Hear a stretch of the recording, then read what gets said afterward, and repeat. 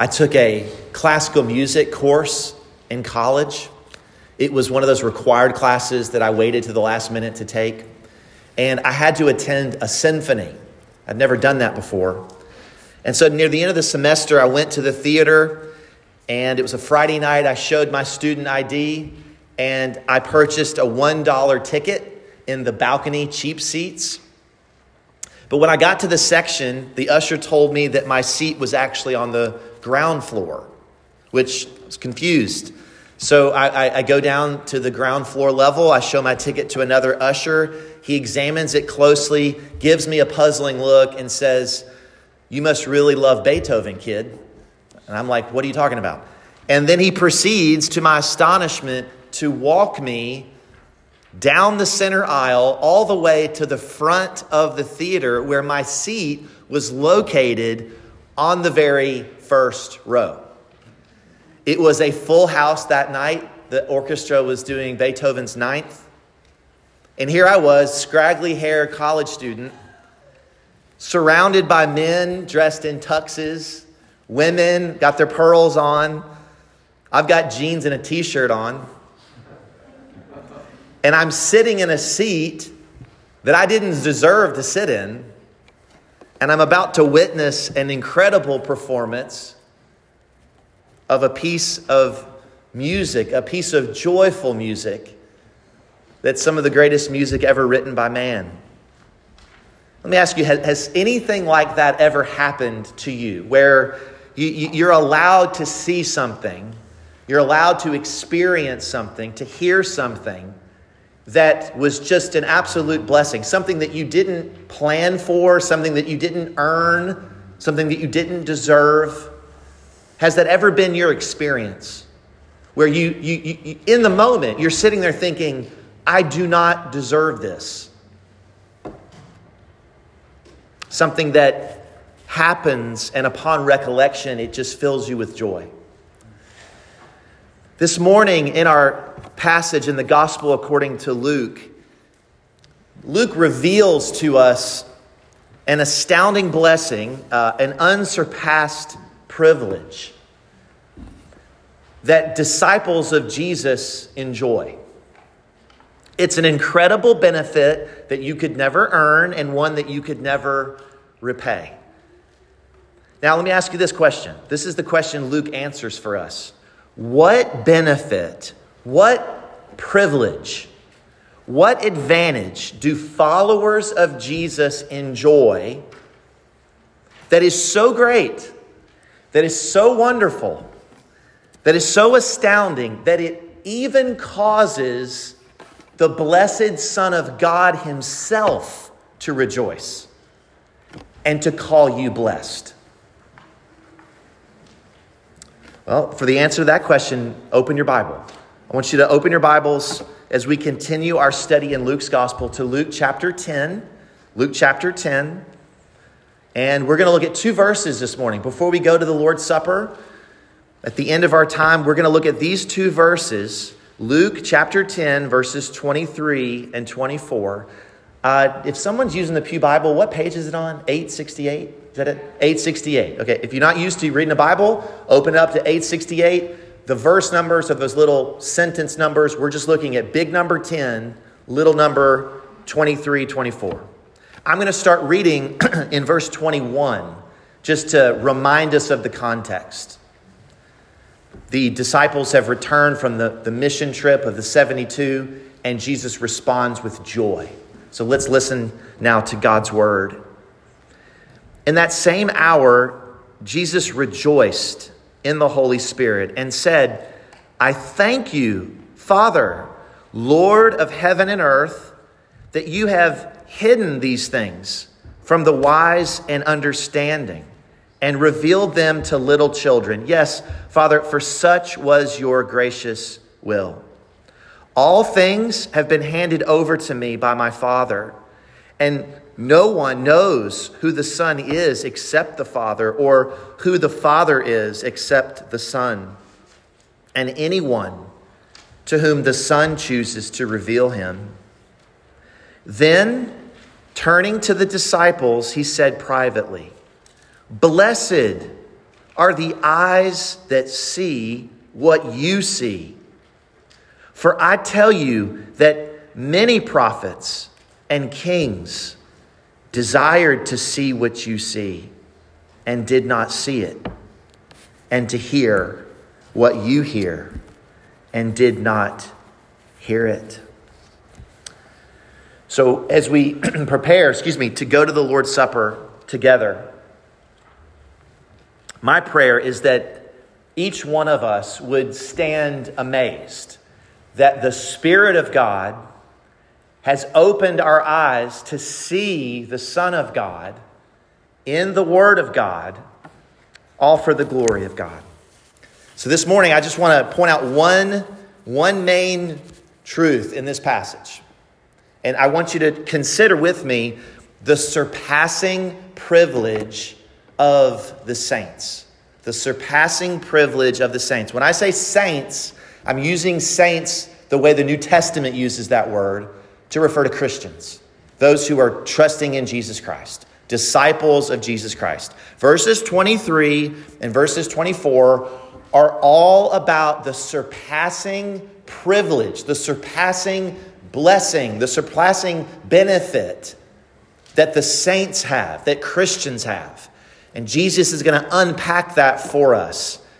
And my goal in all this is that we would stand amazed. You will find a connection between your amazement at this privilege and the joy that flows from it.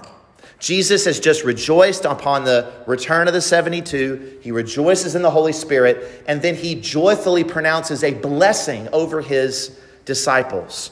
So you can see that in verses 23 and 24. So let's look at it a little bit more carefully. Look at verse 23. Jesus' joy overflows, and then he pronounces a blessing in verse 23 on the disciples. You see that? Blessed are the eyes that see what you see. So according to Jesus, this is not rocket science, but according to Jesus, these disciples are blessed. And I think we can agree with him that they're blessed. How are they blessed? Well, they've seen something. They've seen something that causes Jesus to rejoice. It causes Jesus to say, you 12 are blessed. You're blessed by God. You've seen something that is an incredible blessing from God. Jesus declares that the disciples are blessed because they've been, as it were, eyewitnesses of his majesty. They've had a front row seat during his public ministry.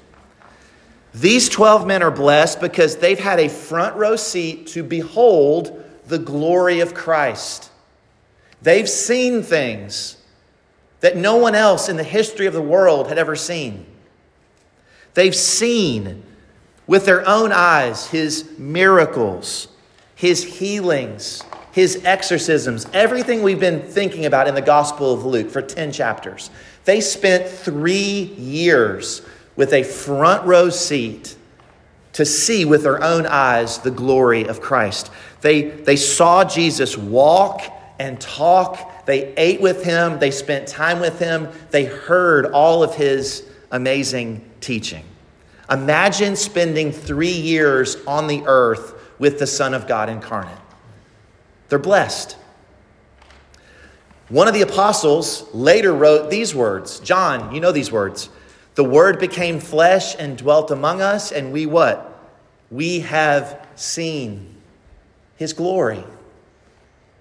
John says, we saw his glory. He dwelt among us. We saw it. Full of grace and truth.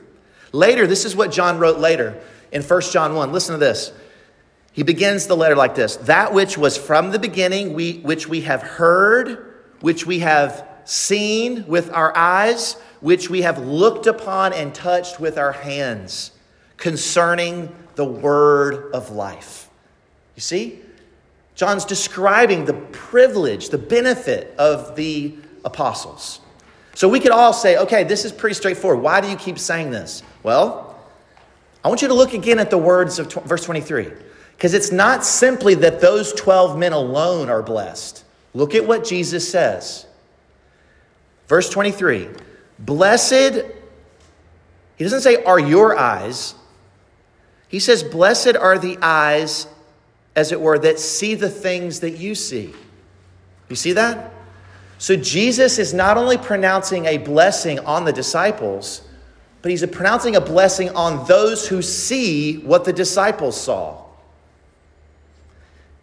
He's pronouncing a blessing upon all those who see, as it were, through the apostles, through their own eyes, what they saw, who hear what the disciples heard, who believe what the disciples, the apostles, believed. So Christ's blessing, his joyful blessing, is not only on these 12 men, it's on those who see, hear, and believe through the apostolic witness. And that witness, of course, is revealed in the Holy Spirit-inspired apostolic New Testament.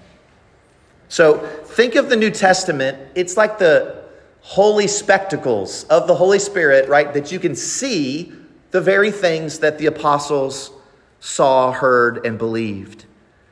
In other words, this blessing, brothers and sisters, isn't just a joyful blessing that was for the apostles only. This is Jesus pronouncing a blessing upon those who believe what the apostles wrote. That is, Christians. That's you. So if you believe in Christ, the same Christ that the apostles believed in, Jesus is pronouncing this joyful blessing upon you. And he's going to explain what he means. Look at verse 24. So don't look at me, look at your Bibles. You see that little word for? He's giving you a reason. Why are you blessed? Well, here's why. Verse 24. For, I tell you, many prophets and kings desired to see what you see and didn't see it, and to hear what you hear and didn't hear it. Let me summarize. Jesus is saying this. Here's the reason you're blessed. You see and hear the fulfillment of God's promises, God's ancient promises, the promises that many prophets, that many kings in the Old Testament looked forward to and longed to see, longed to hear, longed to be fulfilled. They looked forward by faith to the coming Messiah, to the coming of his kingdom, but they only saw it from a distance. But you're actually living in the time and the days of fulfillment. So I want you to think about this for a minute. Imagine what Jeremiah would have given to see the righteous branch of David in the flesh. Imagine what Micah would have given to have witnessed the baby he prophesied about, born in Bethlehem. Micah 5:2. Imagine what King David would have given to behold the Davidic son who was also his Lord. Psalm 110. Or imagine Isaiah. What would he have given to see the fulfillment of the virgin conceiving the Messiah and the suffering servant who is pierced for our transgressions and buried in a rich man's tomb? Isaiah 53. Imagine what Job would have given to see his Redeemer stand on the earth. The writer of Hebrews puts it like this, speaking of all these Old Testament saints. These all died in faith, not having received the things promised, but having seen them and greeted them from afar. And what Jesus is saying is that they saw those things from a distance. But those who are my followers, who are living in the days of fulfillment, you have a front row seat. It's like you're at the symphony.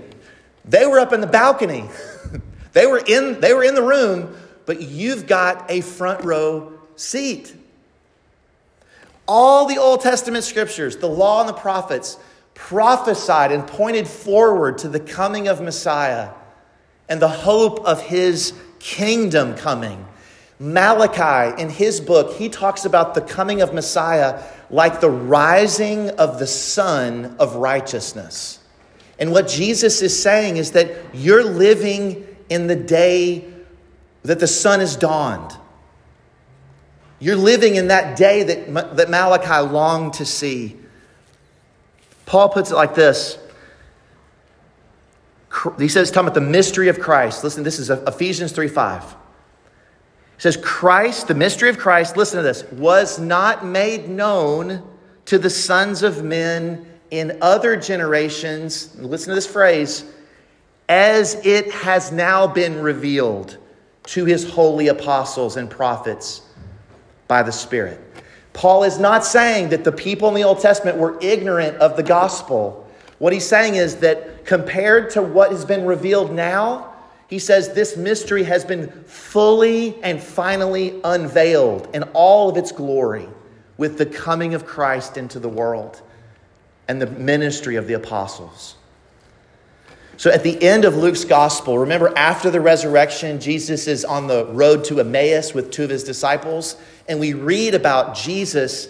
If you've ever been to a Bible study that was pretty good, it doesn't get close to this Bible study. Jesus takes these two disciples, and we're told that he goes through the law and the prophets, teaching them everything concerning himself in the Holy Scriptures. You see, this is what J.C. Ryle, we always have to have a good quote from my favorite Anglican, Bishop Ryle. This is what he says. Listen, it says this, quote, "The Old Testament saints looked forward by faith to a coming Savior, and they believed in a resurrection and a life to come. But the coming and the death of Christ and his resurrection unlocked 100 scriptures, which was closed before." Christian, listen, you're thinking, okay, what's the point? Here's the point. When you open your Bible, every time you open it, you ought to be astounded because you're holding a miracle in your hands. You're holding in your hands an unsurpassed blessing. This book that you're holding, it's a reminder that you're living in the last days. Christ has come. He has lived. He has died. He has risen from the dead. He's ascended on high. He's poured out his Spirit. The church is growing. He's given us his word. And you're living in these times of fulfillment. That's what Jesus is getting at here. The fullness of the gospel has been revealed. The things that you know were things that kings and prophets in the Old Testament longed to see, longed to know about, but they didn't hear it in all of its fullness. Every time you open the scriptures, you ought to be utterly amazed that you have this surpassing privilege of joy that you didn't do anything to earn, that you didn't do anything to deserve. It's a blessing from God. That's why Jesus says, you're blessed. To experience this, to know this, you are blessed.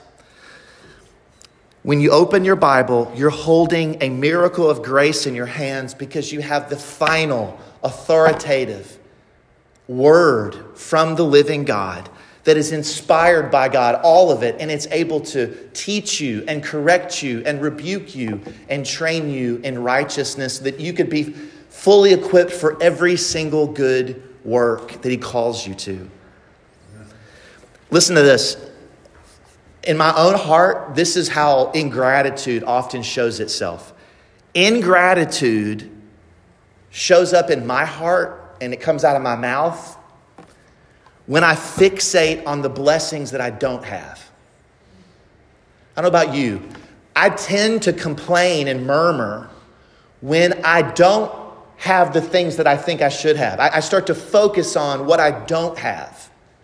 And that leads to ingratitude. But Jesus in this passage focuses not on a blessing that you don't have. He focuses your attention on this unsurpassing blessing that you do have, because he wants to stir up in your heart joy. An amazing joy that you're living in these days. So, I'm looking at a group of folks that don't look very excited, frankly, right? Now, you look fine. But what I want to do before we go to the Lord's Supper, here's the thing. I know my own heart. I don't know about you. You may not have woken up this morning, got out of bed, and you're just like, I'm so excited about being a Christian. That may not be you right now. But I want to get you there, okay? So what I want to do is I want to spend the rest of our time helping from the Scriptures to understand, impact, and really grasp the blessing that Jesus is pronouncing before we go to the Lord's Supper together. Okay? So, what I want to do is I'm going to tell you right now, I want to stir up joy in your hearts, because that's what Jesus is doing. And I want to do this by implication, as it were, by giving you some illustrations that I think will help you appreciate what Jesus is saying. Now, kids, some of you kids have Bibles, and you may not have heard about what cross-references are. So I'm going to explain what cross-references are. If you look in your Bible, those little numbers in the middle of your Bible are called cross-references. And I want you to think about a cross-reference is like a road sign. You're driving down the road with your mom or dad, and you see a sign, and it says, this is the road, this is how you get there. Well, cross-references in the Bible are road signs that lead you to glory. That's what they are. They're cross-references that point you to other passages of Scripture that help illuminate and explain and apply the passage that you're studying. So if you don't, maybe you're like, I'm a lifelong ignorer of cross-references. You need to repent, okay? You need to repent this morning. Repent of your sin, because cross-references are glorious. And I just want to show you one cross-reference this morning that will help you apply, understand, and believe the blessing that Jesus is talking about here. So if you look in your Bible, you'll notice in Luke, at least in my Bible, ESV, Luke 10:24, it has a couple cross-references, and one of the cross-references is the scripture we read earlier in our service. 1 Peter chapter 1, verses 10 to 12. Okay? So take your Bible, flip over to 1 Peter chapter 1, verses 10 to 12. Or if you don't have a Bible, you can just look at the bulletin, because that's where it's located as well. 1 Peter chapter 1, verses 10 to 12.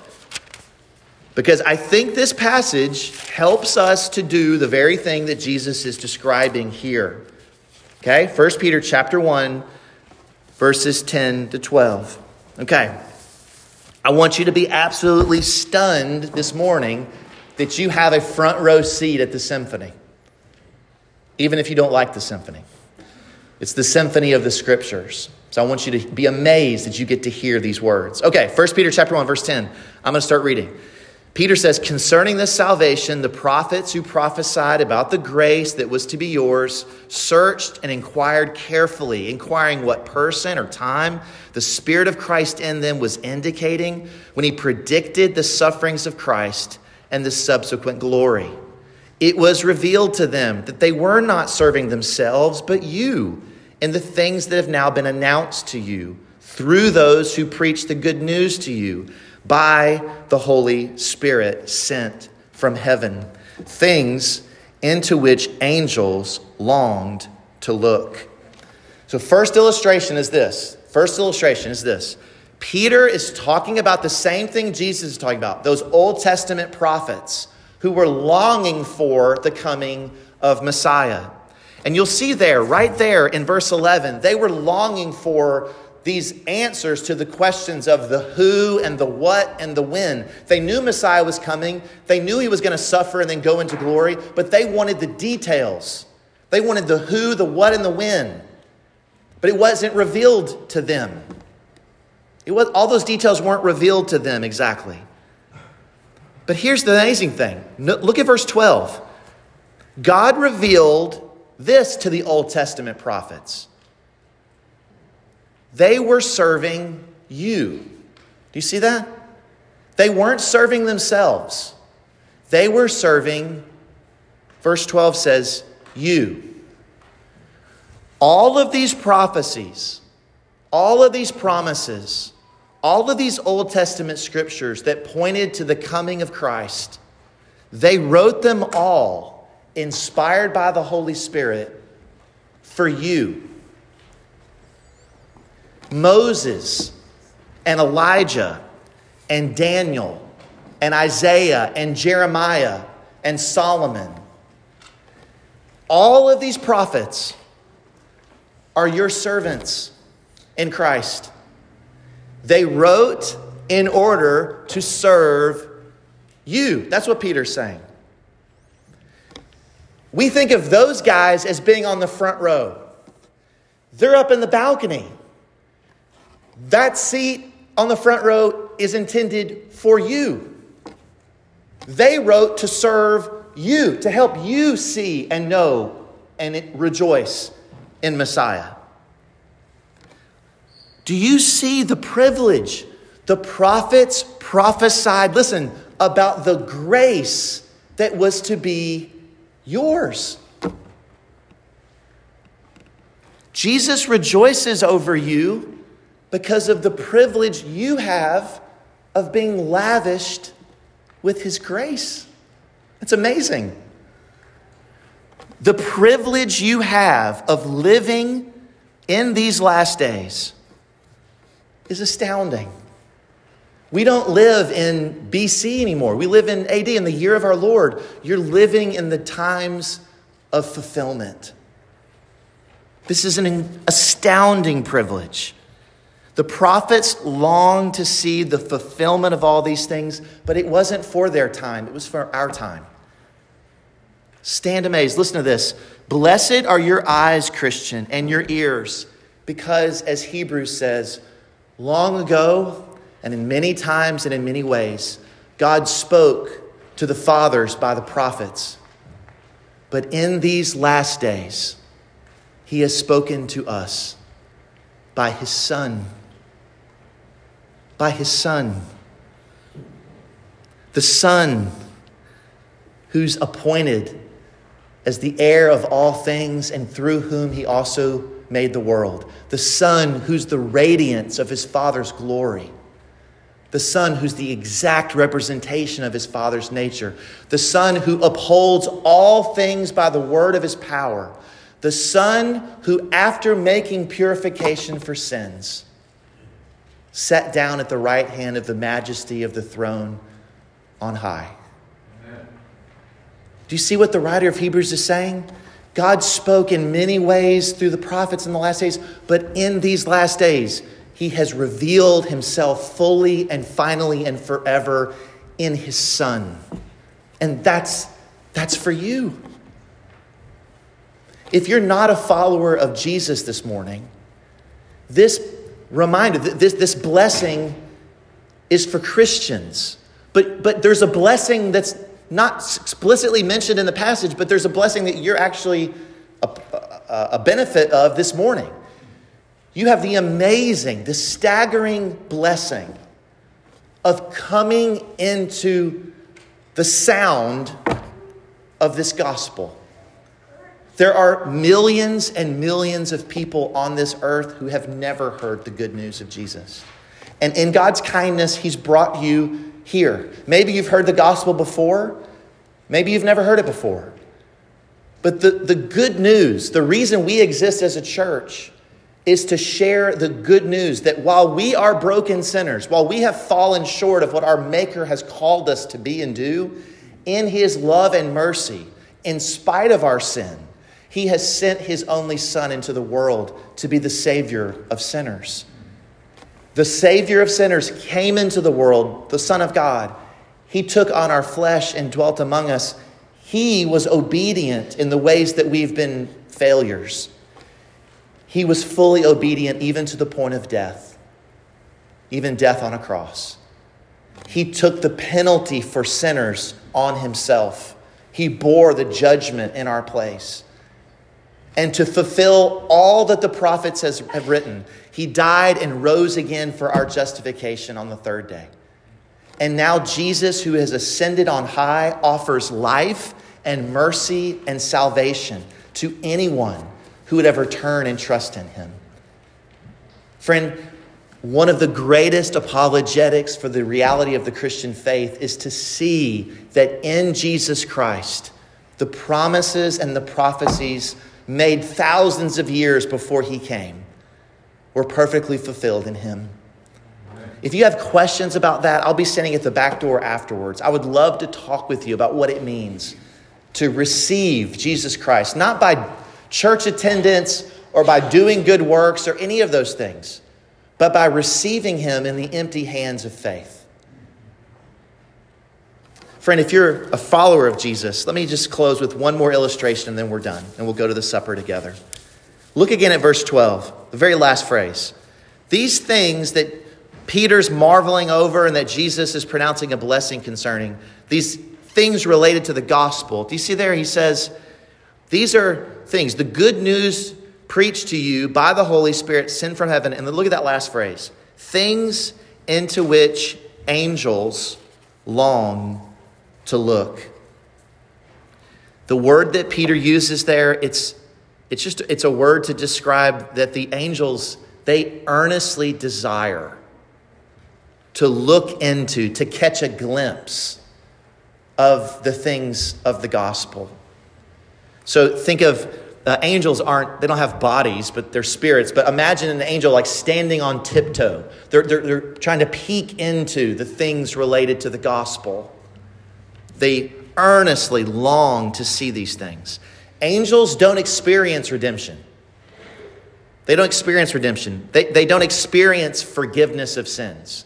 But they are eager to study these things, to look into them, the things that have been revealed to you these last days. They're longing to look into them. Now, kids, I want you to think about something that may not be helpful to think about right now, but I want you to think about Krispy Kreme donuts for a second. I imagine many of you have eaten Krispy Kremes. If you haven't, talk to mom and dad about that. But you know, over where Larry and Jill live, there's a Krispy Kreme right there at their house. Well, when we lived in Raleigh, when our kids were tiny, we would drive downtown to downtown Raleigh and go through the drive-thru and get some donuts. But sometimes we would go inside, and our kids would be in their pajamas, and they would go up, and they were tiny, and they would stand on this metal railing with the glass, and they would peek over the railing and look at the delicious, beautiful fried dough, right? Just coming out of that machine, down the conveyor belt, all that healthy icing that was getting put on it, right? And they would just, with intense interest and longing, looking through the glass at those donuts. Now imagine going there and seeing all those things and being like, we're not getting any, let's go home, right? That would be torture, right? That would be awful. But I want you to think about this. You would not go down to Krispy Kreme to stare at those things if you weren't going to be able to enjoy them. But friend, think about this. Angels are staring at the gospel. They're staring at the amazing fulfillment of all of God's purposes and plans in Christ. And they don't experience it. But they're eager to study it and to be amazed by it. They don't experience salvation. They're sent out to serve those who inherit salvation. But when they hear of one sinner repenting, we're told in Luke 15, all of heaven rejoices. They're filled with joy when they hear that a sinner has come to Christ. Luke 15, Jesus says, I tell you, there is joy before the angels of God. Joy when one sinner repents. They don't experience it, but they are filled with joy. But sister, do you see that this gospel message, it's like this beautiful diamond that angels, they stare at it, they marvel at it, they're filled with joy over it. And Jesus wants you to appreciate, not only has he revealed the gospel to you in all of its fullness, the things that the prophets long to see and hear. But you yourself, if you are trusting in the grace of Christ, have experienced it. Jesus, earlier in our passage, remember, he rejoiced in God's sovereign plan of salvation. And here in this passage, he's rejoicing in the surpassing privilege of knowing and experiencing that salvation. Listen, brothers and sisters, we ought to be amazed at this staggering privilege, that we have a front row seat to see and witness the glory of Christ. This isn't the only time Jesus blessed his disciples. Before I close, I just want to draw your attention to one more thing. The last time Jesus blessed his disciples was after he rose again from the dead. These are the last words in the Gospel of Luke. Luke chapter 24. Jesus says, we're told this, and Jesus led the disciples out as far as Bethany, and lifting up his hands, just like the high priest, he blessed them. And while he blessed them, he departed from them and was carried up into heaven. And notice their response. What was the response to Christ's blessing? And they worshiped him and returned to Jerusalem with great joy, and were continually in the temple blessing God. Christian, this morning, the application is stand amazed. Stand amazed that God in his mercy has blessed you in Christ. There may be 10,000 blessings you came here longing for, but none is greater than this one. Christians, stand amazed at your surpassing privilege in Christ. Stand amazed that your name is written in heaven. Stand amazed that God the Son has chosen to reveal the Father to you. Stand amazed that you get to faithfully represent King Jesus in the world. Stand amazed that you're living in the last days. Stand amazed that you have been graciously given God's word in a language that you can understand and read for yourselves. Stand amazed that the Spirit of Christ has opened the eyes of your hearts to the glory of Christ in his word. Stand amazed that though you have not seen Jesus, you love him. And even though you don't see him now, you believe in him and are filled with inexpressible and glorious joy because you're receiving the goal of your faith, the salvation of your souls. Would you pray with me?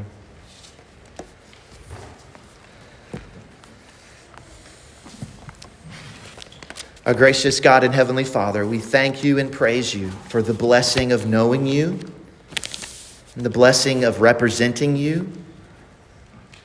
And Lord, we pray this day that you would grow us deeper into the joys of the gospel. Lord, we won't read your word unless we're amazed, astounded that you've given us a word. And we won't tell anyone about a gospel that we ourselves aren't amazed by. If we don't think it's good news, we won't share it. So, Father, in all of these things, deal with our hearts. And as we draw near to the supper, remind us tangibly what you have done for us in Christ, Father. We ask this in Jesus' name. Amen.